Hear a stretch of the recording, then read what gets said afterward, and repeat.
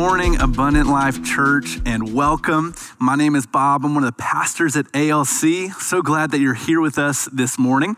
Today, I have the privilege of wrapping up our 4-week series called Hidden Treasures, where we've been looking at the parables of Jesus.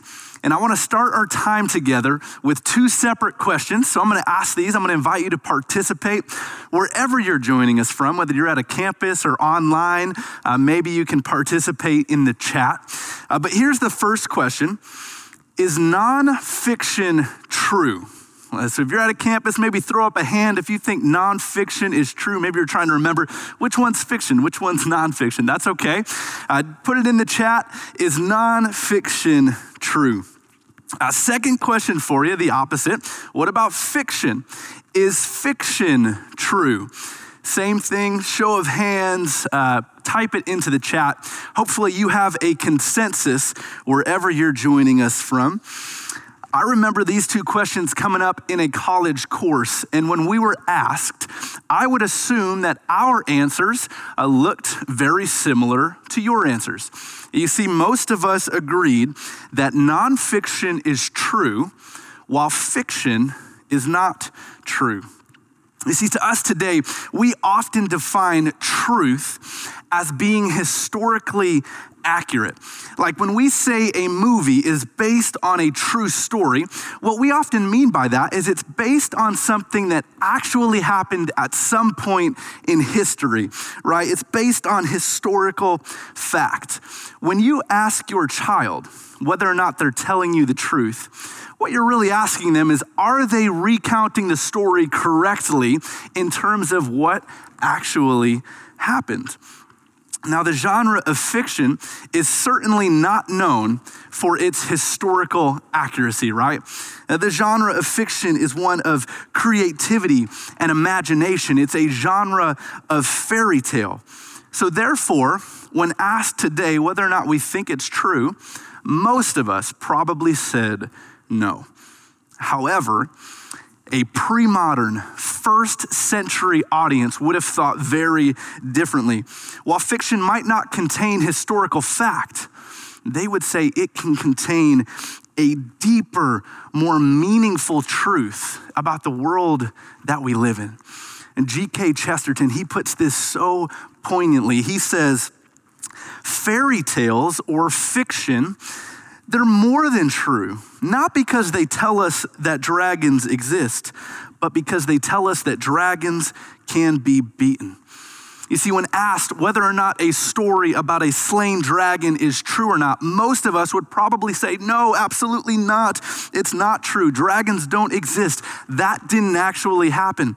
But a first-century listener would say in regards to truth, the existence of dragons is entirely irrelevant. A tale about a slain dragon is absolutely true because it tells us that a dragon can be conquered. Now, I stress the importance of finding truth in fiction this morning because Jesus' parables, they didn't actually happen, right? We have been looking in this series at fictional tales told by Jesus, and yet in them we find profound truth about the kingdom of God, truth about the character of God, truth about how we ought to live if we are going to participate in the kingdom of God right here and right now. And there are so many parables, way too many for a 4-week series, but so far we've unpacked 3 of them. And this morning we're gonna unpack 3 more parables. Now, I know what you're thinking. We did 1 a week for 3 weeks. How in the world are we gonna do 3 in 1 week this morning? The answer is very simple. I was given triple the time today. I don't know if you knew that when you signed up for church this morning, that it's gonna be an hour-and-a-half message, but welcome, it's gonna be great. I'm obviously kidding. Hopefully no one turned off their TV by now. We're gonna go through these in the normal time, don't worry. But there's a reason we're looking at 3. These parables show up back to back to back in Luke chapter 15, and they all revolve around the same idea, the same theme about something being lost, but then found. And so if you're with me, my title for today is Kingdom Party. I would recommend, if you're taking notes, write that down, Kingdom Party. and we're gonna be in Luke chapter 15. So if you've got a Bible, go ahead, open it up to Luke 15, find your spot there. And since I really don't have triple the time today, let me pray over our time in Luke 15, and then we'll jump right into the text. God, as we turn to your word, we invite you into this space. God, whether we're at a campus, watching at home, watching online, wherever we're at, God, we invite you here now. As we look at these parables in Luke 15, would you give us eyes to see you?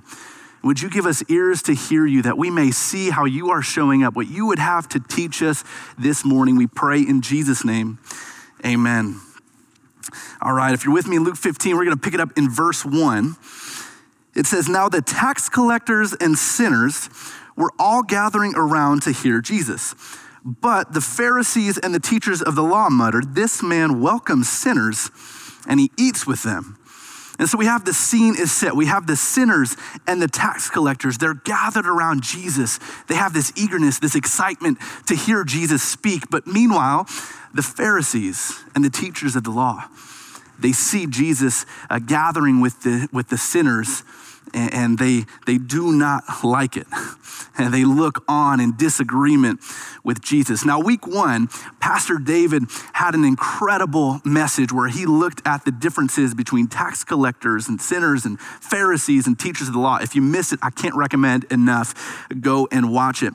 But he talked about how Pharisees today often get a really bad reputation, right? But the reality is they weren't monoliths. They all had unique ideas and perspectives and beliefs. However, in the context of today's parables, they were in unanimous agreement. They did not like that Jesus ate with sinners, that he would welcome sinners, that he would teach sinners. And so what do, right?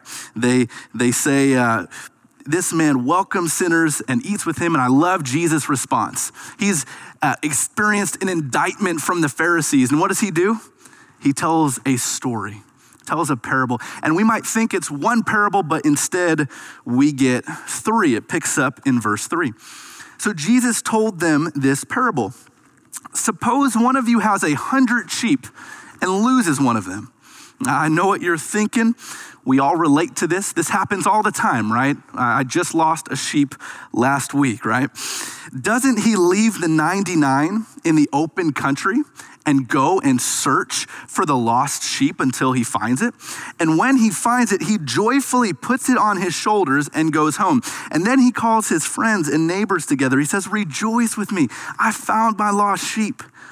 I tell you, in the same way, there will be more rejoicing in heaven over one sinner who repents than over 99 righteous persons who do not need to repent.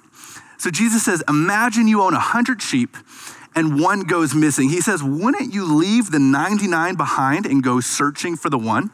Kind of implying that the answer would have been yes, of course you leave the 99 and you go for the one. But again, I realize we don't all own 100 sheep, but if you do a little bit of research, you would know that the answer to his question would have been an emphatic no. Absolutely not. Like if I have 100 sheep and one goes missing, I'm not risking the 99 for the one. Like this is my wealth, this is my stability, and I'm still looking pretty secure with 99 sheep. I'm not gonna risk it for the one. Jesus is setting up a common theme here that he is going to weave throughout all 3 of these parables. He is assigning infinitely more worth and value to this lost sheep than his audience would have expected. Right off the bat, we see that the love of God is reckless.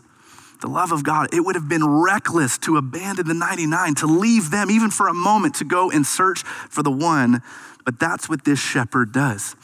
And we sing an awesome song around ALC all the time called Reckless Love. And the chorus goes like this. Oh, the overwhelming and never-ending reckless love of God.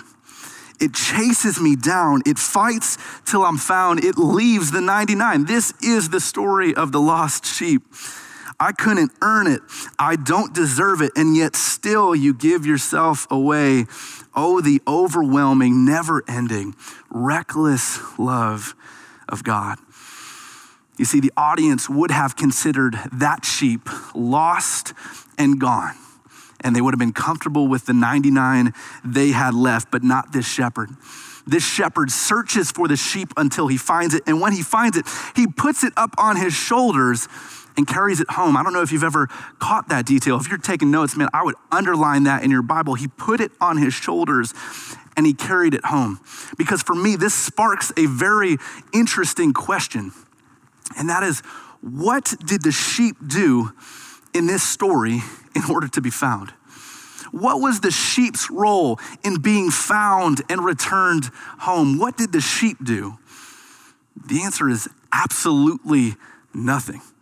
You know, I love passages that mess with my theology. I know I'm a little bit strange in that way, but we all have theology. We all have beliefs about God and faith. And I love when some of my beliefs are challenged as I read something in scripture where I'm left walking away with questions and I have to wrestle with it or engage in conversation or read further. I love that personally. And this passage, this story messes with my theology because what I would expect to find here is that the shepherd searches for the sheep, right? He invites the sheep, follow me, and the sheep follows the shepherd back home.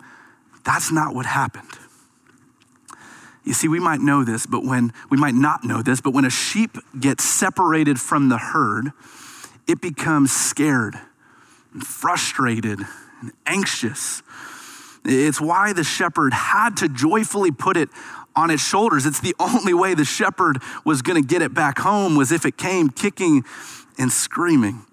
You see, the sheep had nothing to do with its safe return home. In fact, he actually fought against it. You know, not only does Jesus ascribe sinners with incredible value, incredible worth in this story, but we also have insight here into just how far God is willing to go to pursue sinners. And afterwards, he throws this huge party, a kingdom party. Man, what a great title for a message. Am I right or what? A kingdom party. That's going to come back up. We're going to see more kingdom parties as we go. So the Pharisees kind of rebuke Jesus. Oh, he's eating with sinners. So Jesus tells this story about how they have value and worth. And we would think, okay, point made, right? But no, he continues in verse 8.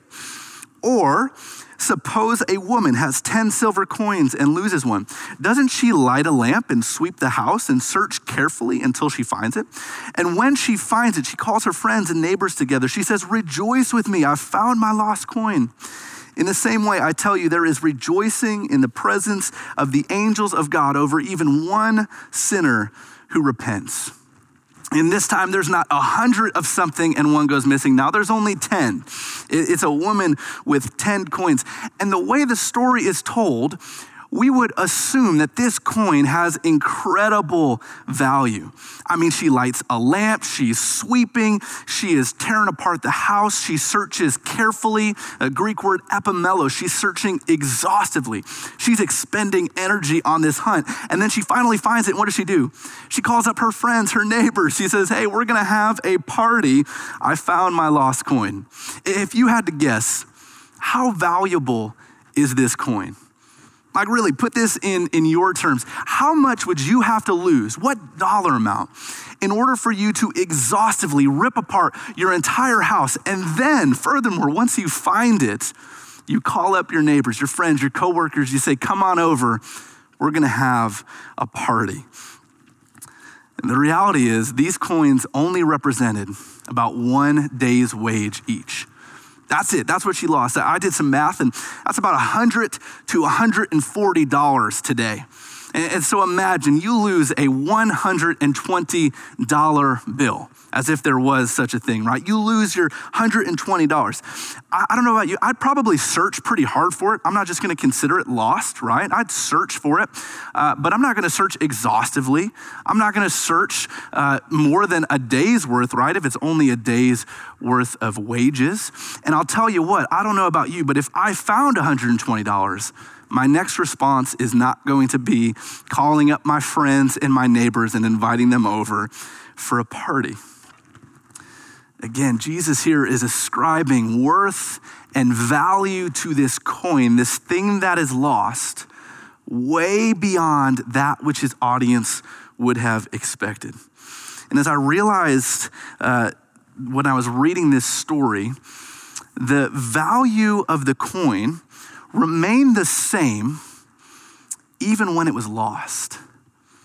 I don't know if you noticed that. The coin's value remained the same even when it was lost. Now, we could talk about the coin's purpose, right? If you follow me, the coin was created to do something. That's what currency is. It's created to be exchanged, right? It has a purpose. It couldn't exercise its purpose while it was lost, but the value of the coin never was in question. You see, sometimes I think the assumption is that a sinner only has value once they repent. And repentance can be different across denominations, but that's often a presupposition, an assumption.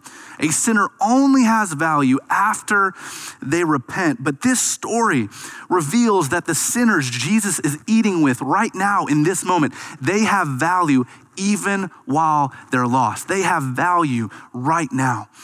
Church, this means that you, no matter where you're at in life, no matter what your circumstances look like right now, you have incredible value. You have significant worth. These stories from Jesus show us that God, the creator of the universe, says you are worth a reckless pursuit. And we might think, okay, point made. They got it, right? But if you're underlining in your Bible, I would underline the very next phrase in verse 11. Jesus continued. It's as if he's very concerned that the Pharisees, this rabbinic audience, is not gonna get it. And so he triples down. He tells another story. If you didn't get it from this angle, that's okay. I'm gonna share another story, see if you can get it from this angle. Story 3, he says there's a man who had 2 sons. Okay, there's a man with 2 sons. The younger one said to his father, "Give me my share of the estate." So he divided his property between them. And then not long after that, the younger son got together all that he had and he set off for a distant country. And there he squandered everything in wild living. And so we have a father and 2 sons. First, we had 100 of something, 1 goes missing. Then we had 2 of something, or then 10 of something and 1 goes missing. Now we only have 2 and 1 is lost. It's the younger son. He asks for his inheritance early, which is incredibly disrespectful even today, but more so back then. I mean, can you imagine one of your children coming to you and saying, "Hey, Dad, I know you're not dead yet, but everything that you're going to give me when you die, can you just go ahead and give that to me now?" And then after that, they leave. They set off to a distant country, and while there, they squander everything. It says everything in wild living. It's the Greek word asotos, which literally means without saving. Like this younger son has just squandered everything. He's lived life in such a way that it was beyond saving. He's beyond redemption. Hold on to that for later. So he gets this inheritance. He leaves, he squanders everything. He becomes a servant. It gets to the point where his job is to feed the pigs, and he so desperately wants to eat, even that what the pigs are eating. But it's out of his reach. Can't even have that. The listeners of the story would agree with the original assessment from Jesus. This younger son is beyond saving. He is beyond forgiveness. He is beyond redemption. But then something happens. In verse 17, we read, "When he came to his senses, he said, 'How many of my father's hired servants have food to spare? And yet here am I'm starving to death. I will set out and go back to my father and say to him, Father, I've sinned against you. I've sinned against heaven. I'm no longer worthy to be called your son. Make me like one of your hired servants.' So he got up and he went to his father." If you're taking notes, I would write down that phrase. He came to his senses. I think this is such a beautiful part of the story, but here's what we normally do with this, right? He came to his senses. It's like the son had a great epiphany, right? He went to the local library. He picked up a bunch of self-help books. He began to work really hard. He picked himself up by his bootstraps and he got his life together. And he put in all the work. He got it figured out. And then he plans to return to his father with this really heartfelt and genuine apology. But the phrase, he came to his senses, implies something else. You see, literally translated, it's when he came to himself. When he came to himself, it's as if in this moment where he has literally thrown his entire life away, he is reminded of his identity. He's reminded of who he is. Now, I don't know if you've ever tried to answer the question, who are you? But it's a really difficult question to answer. And I have a clip for you this morning that I think illustrates this perfectly. Check this out. So, Dave, tell us about yourself. Who are you? Well, I'm an executive assistant at a major pet products company. Dave, I don't want you to tell us what you do. I want you to tell us who you are.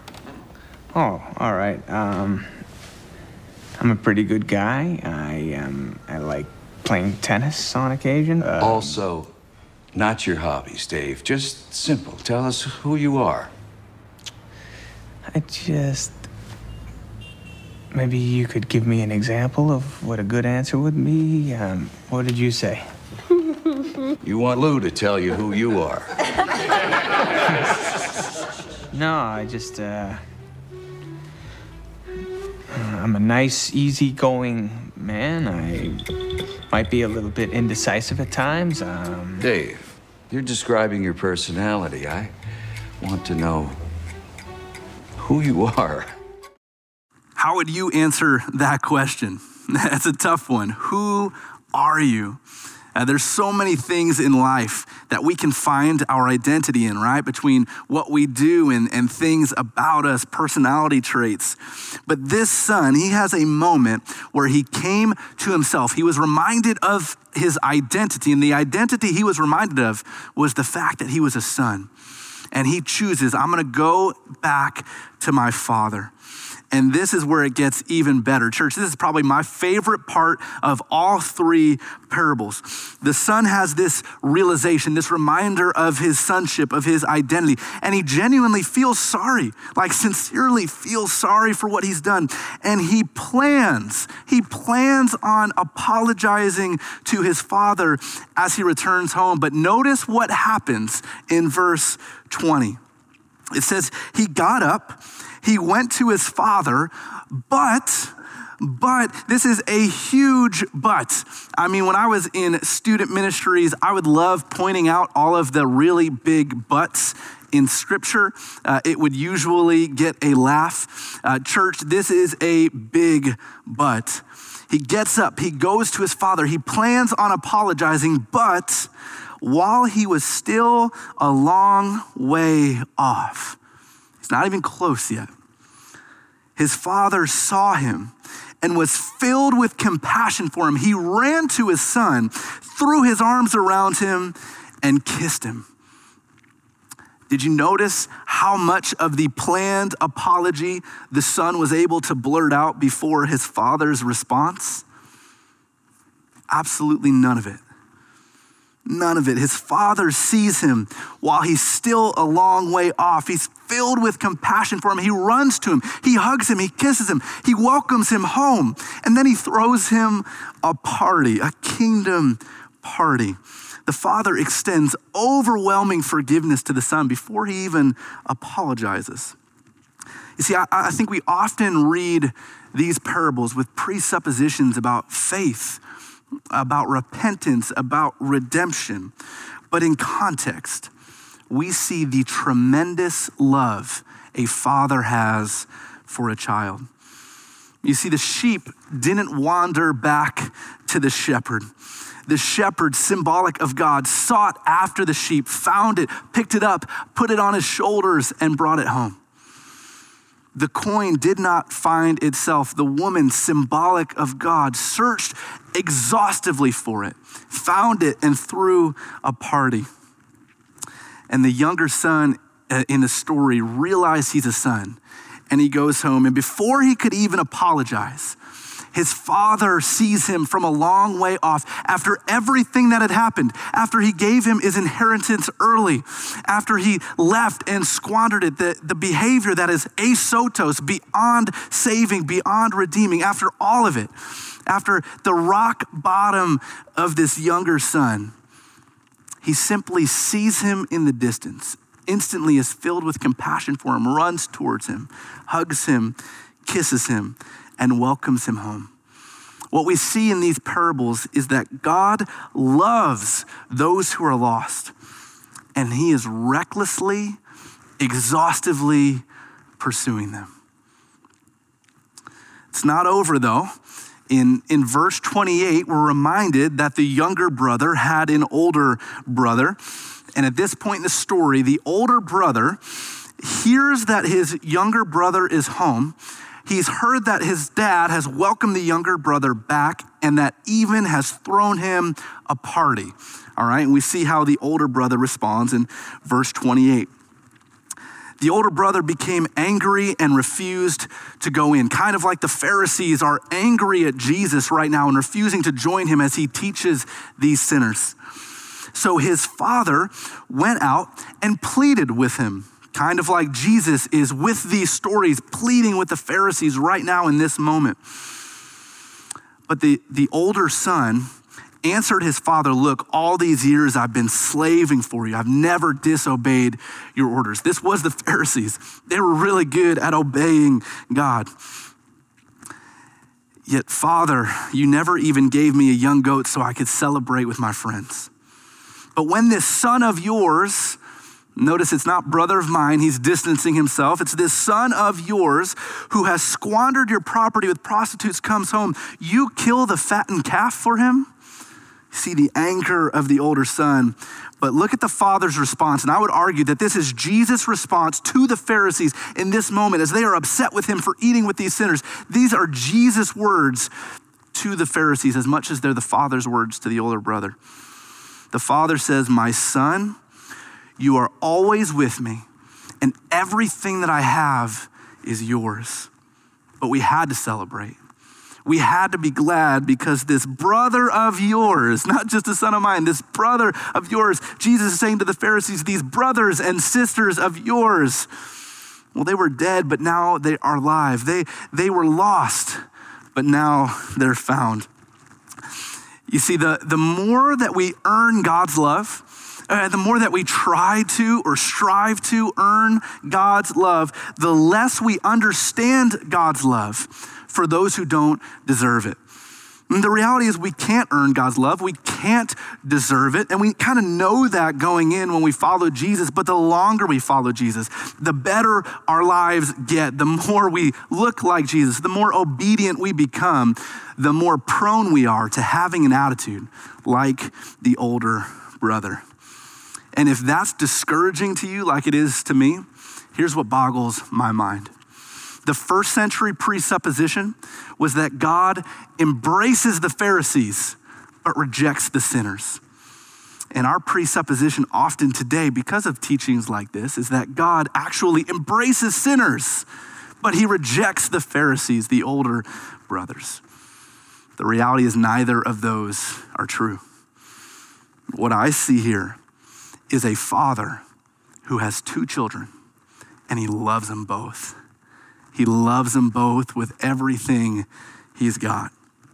The father's not excluding the brother. The opposite. He says, you are with me. You're always with me. Everything that I have is yours. And there's a party going on and I want you there. And that's how it ends. We don't know if the older brother actually went in and joined the party. And I think it's a cliffhanger because the conclusion would have been lived out in real life, in real time, in that moment. That was Jesus saying to the Pharisees that, hey, there's a party. These guys have significant value, significant worth. God is seeking them recklessly, exhaustively, and you are invited to join. You're invited to the party. Now, I want to close by just getting really practical with this. But before I do, I'd like to share with you, church, a bit of a bittersweet personal update. Many of you know my wife and I, Kaylee, we moved here from Chicago going on 5 years ago now, which is crazy to me. And we just had our first baby on Valentine's Day, a little baby, Rebecca. I might be biased. I think she's the cutest girl in the world.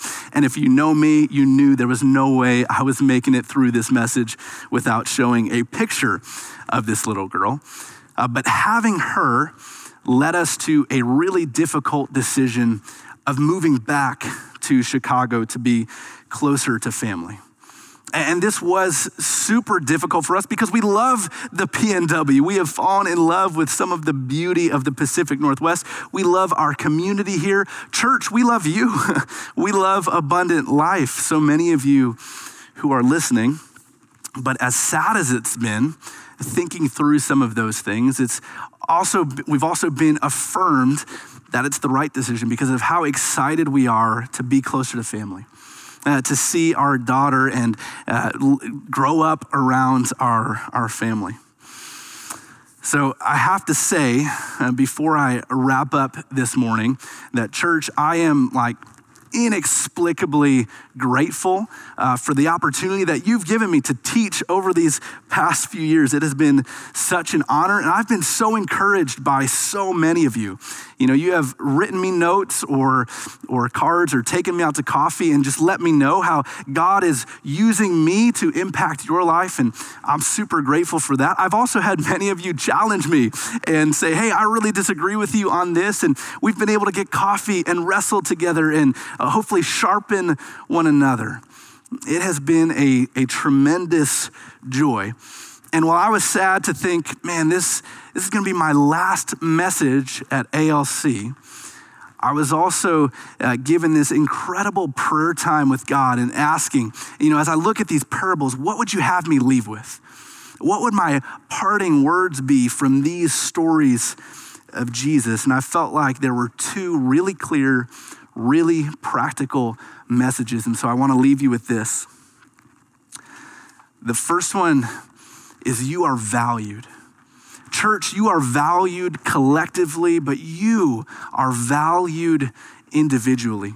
God says you are worth being recklessly pursued by the God of the universe, the creator of heaven and earth. Even if you feel like you are asotos, that beyond saving, like your life is beyond redemption for whatever reason. If life is falling apart, maybe you even feel like it's your fault. God looks at you. And based on these stories, he says, you have tremendous value. You have incredible worth. You are worth a reckless pursuit. God is pursuing you. The second thing I want to leave you with kind of gets into purpose.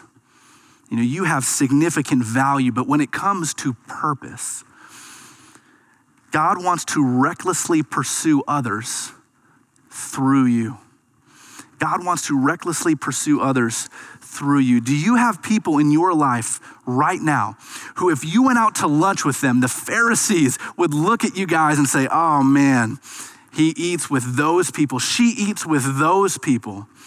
If you do, I would say that's fantastic because they have incredible value. We have opportunities all around us to be like the shepherd, to seek after those who are lost, who are confused, who are anxious, who are scared.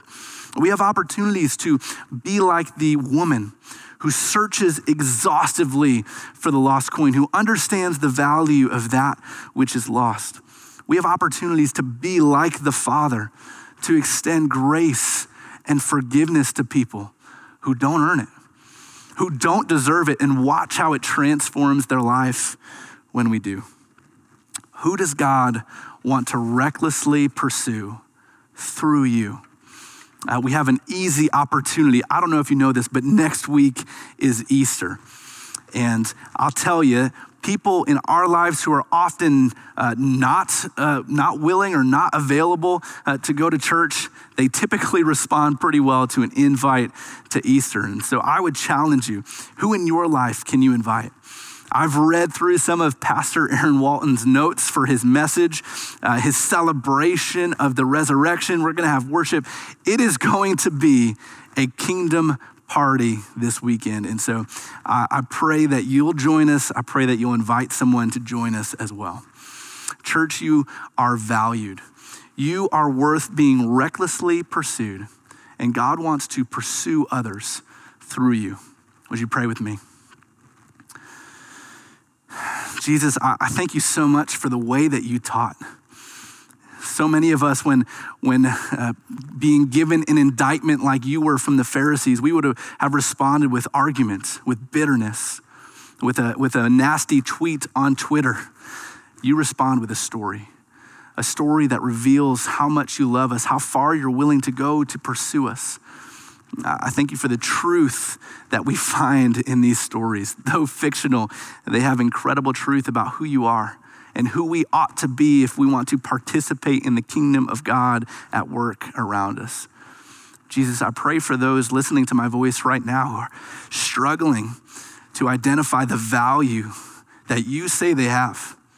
God, I pray that they would recognize it, that they would soak in it, that they would understand how valuable, how worthy they are because you said so. Thank you for the way that you recklessly pursue us. God, I pray that we would allow you to use us to recklessly pursue others through us. Thank you for this time together. It's in Jesus' name we pray. Amen.